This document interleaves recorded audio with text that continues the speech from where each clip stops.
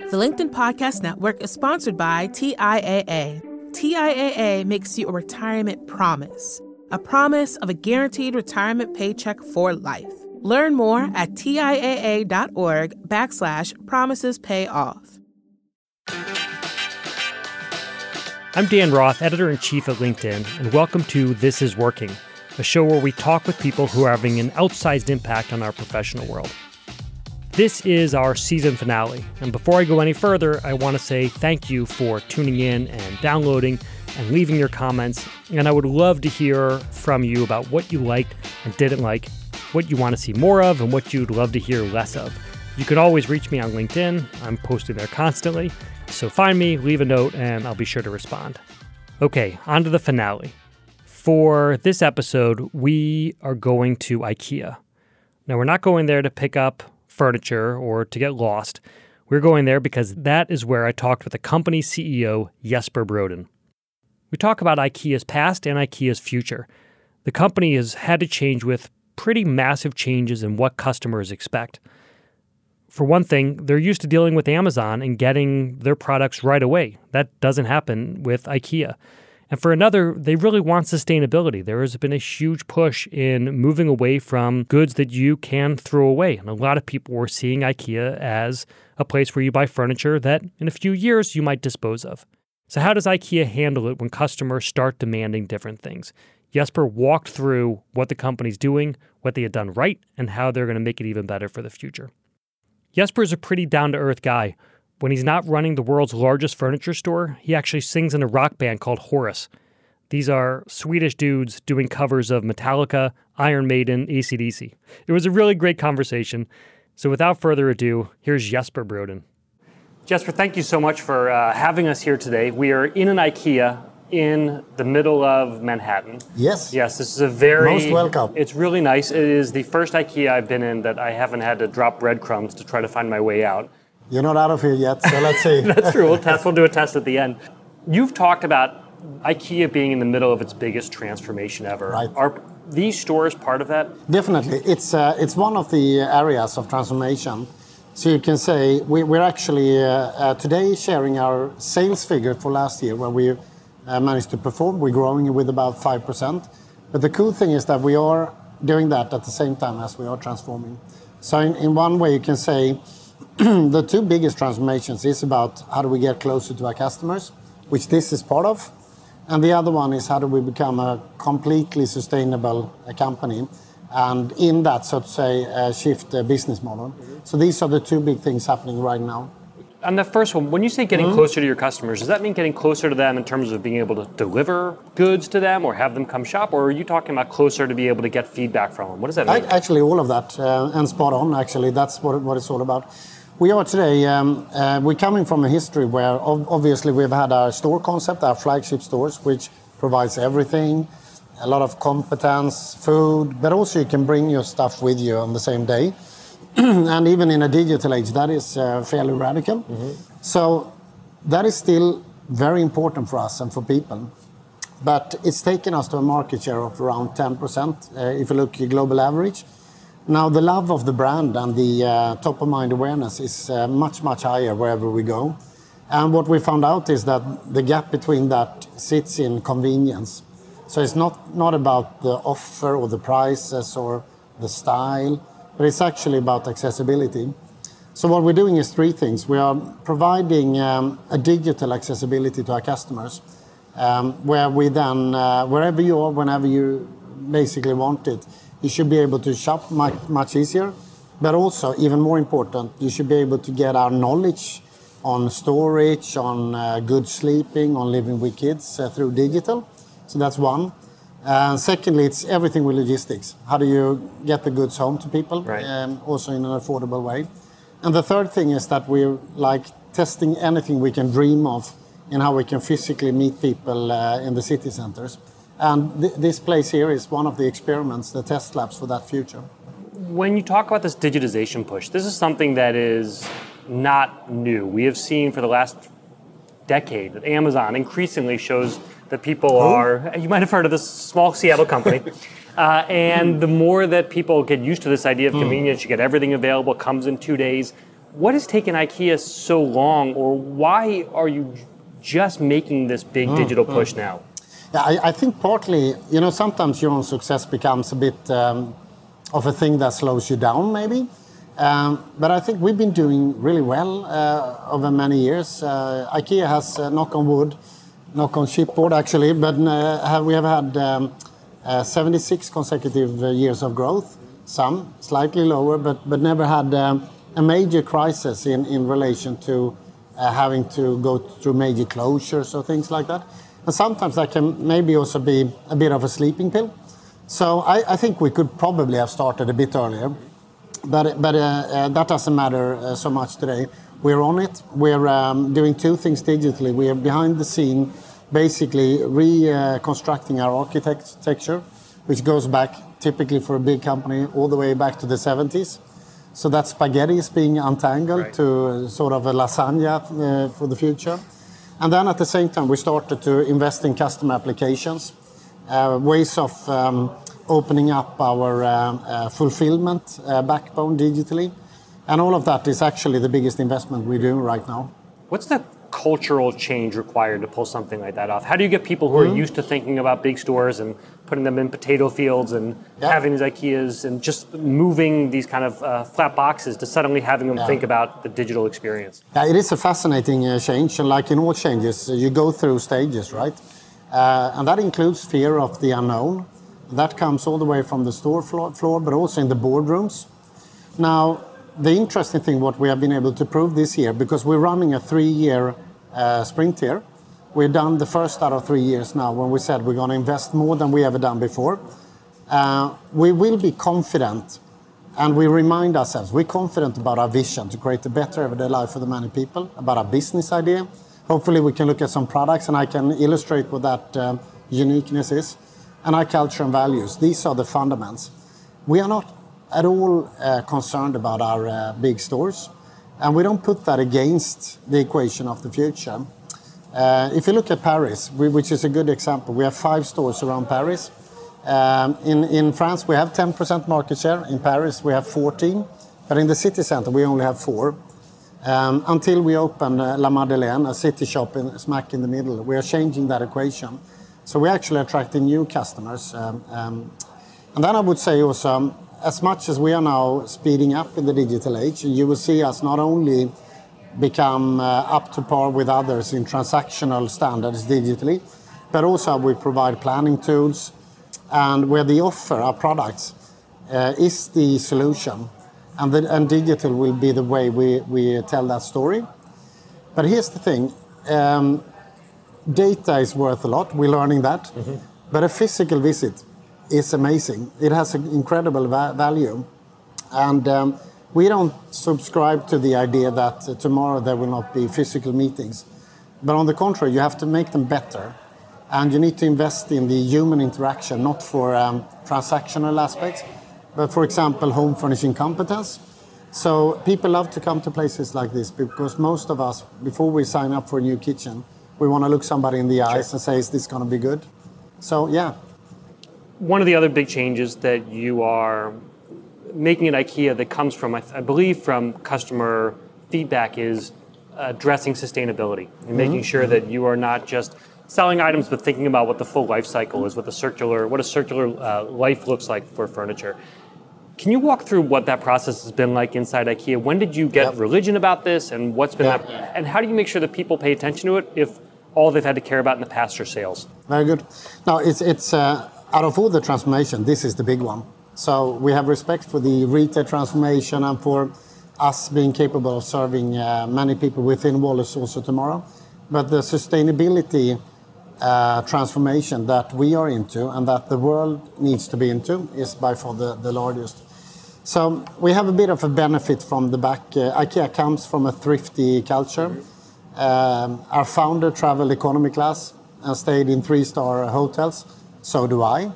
And we do that not because we're in financial troubles, but because we side with our customers.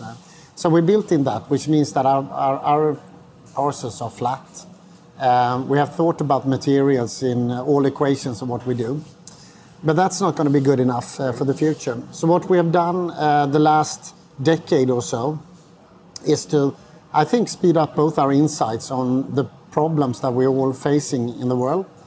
And it's moved from being something that is nice to do to something that is fundamentally going to be a survival factor for us as a company. And here it's a very important thing to say. Our customers are more and more demanding from us that we take a lead. And if you look at the kids on the streets of New York and all around the world, they are the future consumers. And they will deselect companies who don't provide a reliable, impactful transition.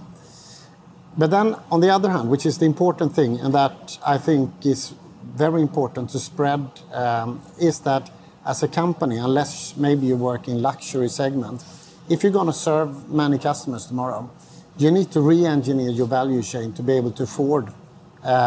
People are not going to pay a premium for sustainability. That is, I think, a very snobbish point of view. It goes for food, it goes for home furnishing, it goes for mobility. And even I would say there will be social issues in countries and in society if things will come at a premium. So how do you actually think the opposite? And in our case, it is about using raw material, taking back raw material. It's about investing in renewable energy like we've done, where wind is today, comes at a lower cost than coal, etc. So it's not about charity, it's not about premium, it is about the new business model that can allow you to be cost smart in the future. And how do you make, so that's fascinating, this is an potentially existential issue for IKEA, and you can't charge more for it. How do you make sure that your employees that are thinking about this, do you have separate groups that are in charge of sustainability? Do you make this everyone's job? Yeah. What's that process like? So basically, like? you can say we started like that it was specialists and so on, and we have amazing specialists. Almost anything you can mention in this field, we have somebody who has a deep knowledge. But we have recently turned this into the responsibility of our managed business leaders. So in IKEA, the retail managers in every country are also the CSOs, the corporate sustainability officers, since 3 months back. Mm-hmm. And that means that I am too, and they are now responsible for taking the sustainability agenda all the way. So this is someone who was just thinking about footprints and real estate and leases, I would assume, and sales, and now you're saying you were also the chief sustainability officer for your country. How do you train someone to do that? Well, first of all, I think it is about connecting on the purpose. Mm-hmm. So I think we have done that. We have gathered all our leaders, and we've had an amazing event together to understand the importance of this and also what is expected for me as a leader. And now we are more into taking the first steps of exercising that, which also includes that we will be more vocal, all of us, be trained and be more vocal what we are doing and how this equation will look like. It is a challenge, I have to admit, how you communicate this, because it can easily get technical and complicated. Right. Now, what we say is that our commitment is actually fairly easy to understand. By 2030 already, which is outstanding if you compare to most companies, I dare to say, we will be people and planet positive, which means in climate that we will actually reduce more greenhouse gases than we emit. And then you might think, how is that even possible? Yeah. And I partly think that too. But below there is a refined model of calculations and steps, together with the organizations like Science Based Target, who provides us then with an arm's length distance verification of the goals and verification of how we achieve them. So it's not us telling that we do it. The plans we have today will take us a long way, but not all the way yet. So it also means that you have to have some faith that some of the answers you need to uncover on the way. But we will. Last week we announced that we have invested 2.5 billion euro in renewable energy. So we're 1 year ahead of schedule. We actually have more renewable energy than we consume in our operations of stores and logistics and shopping centers. Now we're moving to electric vehicles for home deliveries. That's going to be ready by 2025. It's done in Shanghai. New York is on its way within a year, meaning no more home deliveries from fossil fuels. And then we take you to properties, heat pumps, etc. We take you to the factories of IKEA, and we'll also bring our solutions to our customers through better waste energy and heating, cooling systems, including selling solar panels, which we actually started in 7 markets and rolling out to a lot of places. And many more things. And what's been your education like through this? How are you getting smart about sustainability? Are you reading things? Are you meeting with scientists? Your background is at IKEA. You were a purchasing manager in Pakistan, I believe, when you started. That was my first job. Your first job. Yep. So you've worked your way up in IKEA. What has been the process to suddenly become an expert at sustainability and become planet and people positive? Did I get that right? Yeah. Okay. Good. You're almost on board now. It's good. Now, I think it's a good question. It's a lifelong education. I wouldn't label myself an expert. Mm-hmm. I would label myself an activist, if you like. But I'm starting to learn. Now my first journey I was part of in the mid 90s of an. That time's crisis was relation to a growing company accepting responsibility for production, basically. And there were 2 groups within the company. One would say that we are responsible for our company, not others. And the other side saying, listen, if we are involving suppliers and sub-suppliers, we have the same value-based responsibility wherever we go. And that led to, since I was in Pakistan, that was not an obvious question. That led to that we developed a standard for environmental and social topics, or things like working hours, ergonomy, emissions, etc. We developed a code, which is today the most advanced code. So it's on top of whatever UN or local legislation we have topped it. What we think is important. It took 10 years to get it in place. And the last piece I was part of also implementing was in China with working hours, for example. But we made it. So it tells me that you have to believe in doing the right thing. Sometimes it takes a little bit of time. And the third thing, we came out stronger from a business perspective. Our supply partners today, they have better retention with their people. They're more cost effective. They have lower quality issues because we were part of that transition of modernization, if you like. So that has taught me that as we now embrace these huge challenges that we stand before, we should have some faith that this is going to make us better and stronger tomorrow. Right, so embracing the externalities, thinking about IKEA not just as what happens within the stores, but anyone that you come into contact with. That's exactly. The LinkedIn Podcast Network is sponsored by TIAA.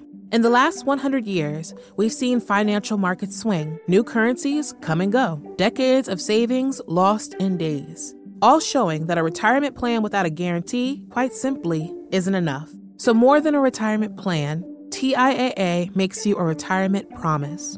A promise of a guaranteed retirement paycheck for life. A promise that pays off. Learn more at TIAA.org/promisespayoff. Hi, I'm Tomer Cohen, LinkedIn's Chief Product Officer. On my podcast, Building One, we dive deep into what it takes to build great products. Recently, we had Zach Perret, the CEO of Plaid, and he shared about his struggles building a financial app for consumers and how he was able to turn it all around with a critical pivot. Take a listen. I personally couldn't resonate as much with the consumer set that we were trying to reach. I just didn't have that level of empathy. When we made the shift to building a B2B product, though, I was building the product that I wanted. My co-founder and I were creating the product that we wanted ourselves, and we had so much empathy for what that product was. Such a great insight. You know, in that sense, we got lucky because we were creating a thing for ourselves. And then the people that we were talking to also had the same problems we did. They were fintech developers. We'd been a fintech developer. We've been trying to build a fintech product for a year. And so we had such deep empathy. We had such a clear ability to... If you want to hear more of Zach Perret's story and the lessons that follow, listen and subscribe to my podcast, Building One. Would you talk a little bit about the transformation that you talk about this transformation of IKEA? What kind of transformation have you had to make for your workforce? How do you think about reskilling, or do you think about reskilling? What's that been like inside? I would say humbly that we're in the middle of that. Maybe we've always been on that journey on one way. But today there is, of course, a lot of talk and a lot of fear about AI, the transformation of jobs. And of course, we see that happening today, spurred by technology in almost every segment of society. It used to be, blue-collar oriented, and now it hits basically across every segment of work today. In our world, most of us are employed in our stores. After that, I would say it's our distribution roles. After that, you have customer support centers and so on. And as much as we are convinced that there's going to be a lot of automation, and even if it sounds tough, whatever can be done better, automized, will probably be so tomorrow. So therefore, there will be some jobs probably tomorrow that will be redundant in relation to things that can be automized.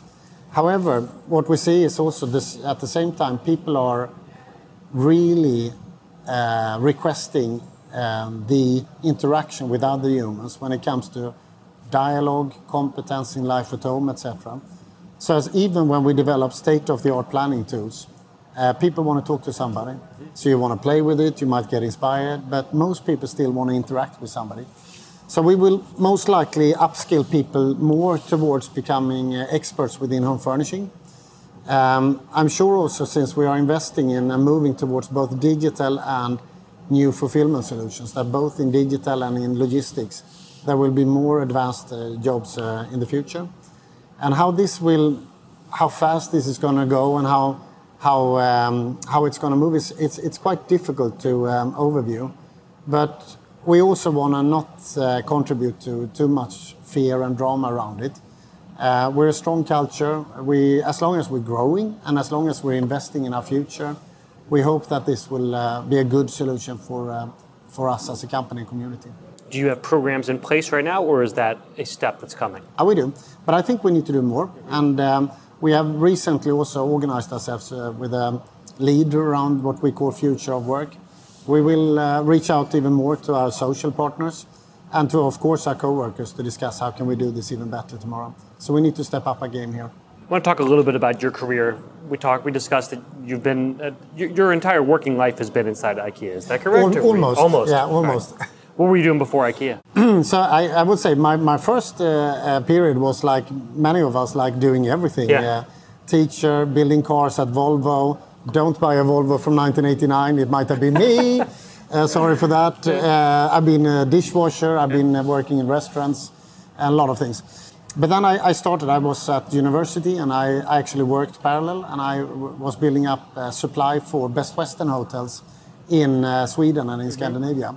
So I was young and quite unexperienced, but nobody had done that before. So it was a super cool first adventure, and that led me into applying to IKEA's supply chain. And so you started in 95 at IKEA. Yeah, that's correct. In Pakistan. That's right. You've worked your way up through there. That's a fun story, actually, a true story. Yeah. So no offense, because I love Karachi and Pakistan, but I was applying to the job, and there were 6 interviews, actually, including my wife was on one of the interviews before IKEA took the decision to take a 26-year-old, inexperienced, no IKEA experience, and put him in Pakistan. You were competing against your wife for this job? No. She was part of the move, of course, so they wanted to interview her. Thank you for asking that. I hope not. She would have got the job, you see.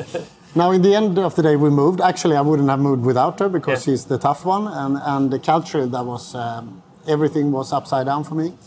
But it was lovely. And then after 1 year, I met my manager there who came, and I asked him, why did you pick me for the job?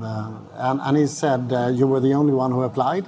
So sometimes you think you're brilliant and you're special, but that's how it started for me. What did that experience working far from the home office teach you? How did that enable you to give you the skills that you needed to do your job today? Do you still rely on that at all? Absolutely. Yeah. I think it was life-defining for me. It was, on one way, really scary, like questioning myself in every moment of my leadership in the beginning. There were risks in that environment. There were business aspects that were unique and different, but it was a lovely small team of people. And we had an amazing 3 years, and we built a business case that was absolutely fabulous. It was actually led to a transition. So when I left, we were almost 30% of our textile business was moved to Pakistan. I think we started at 5% or something in less than 3 years. And so it was like in a small entrepreneurial, super skilled team, great producers. And then we tackled the social topics and the environmental topics. And that became, I think, the foundation for a business that is very solid today. where we have still relations with most of the suppliers that I was part of starting. Do you recommend, when you give career advice to people, do you recommend they follow a similar path? You know what, I think we're different, right? But I think particularly when I meet young people, I get the question also, how did I plan my career, which I never done. My advice is to try to enjoy what you do and don't worry too much about next step. If when I do that, I become smart and maybe in worst case manipulative, and that's so easy to see through with everybody, young and old, right? So I learned the hard way to kind of ignore my ambitions for the future and focus on what I do now and try to do that well. And then I think for myself, I realized that life is a bit of a pursuit of trying to figure out what you're good at. And then if you can find the nexus between that and what you love to do, then that's happiness, right? Mm-hmm. And if you're not there yet, keep on looking in a way. And I think in IKEA, I discovered a company that was growing and had lots of different disciplines and things to do. So it gave me an opportunity to explore myself, I guess. All right, that was Jesper Brodin, the CEO of IKEA. If you liked what you heard, tell a friend about the show. It really helps us out. And I want to thank you for listening this season. It was one of the most pleasurable parts of my job to be able to sit down with people like Jesper, and I hope you enjoyed coming along for the ride. I also have to give a big shout out to my producer, Laura Sim, who's done a masterful job and taught me a lot about how to run a podcast. I'm Dan Roth. Thanks for listening.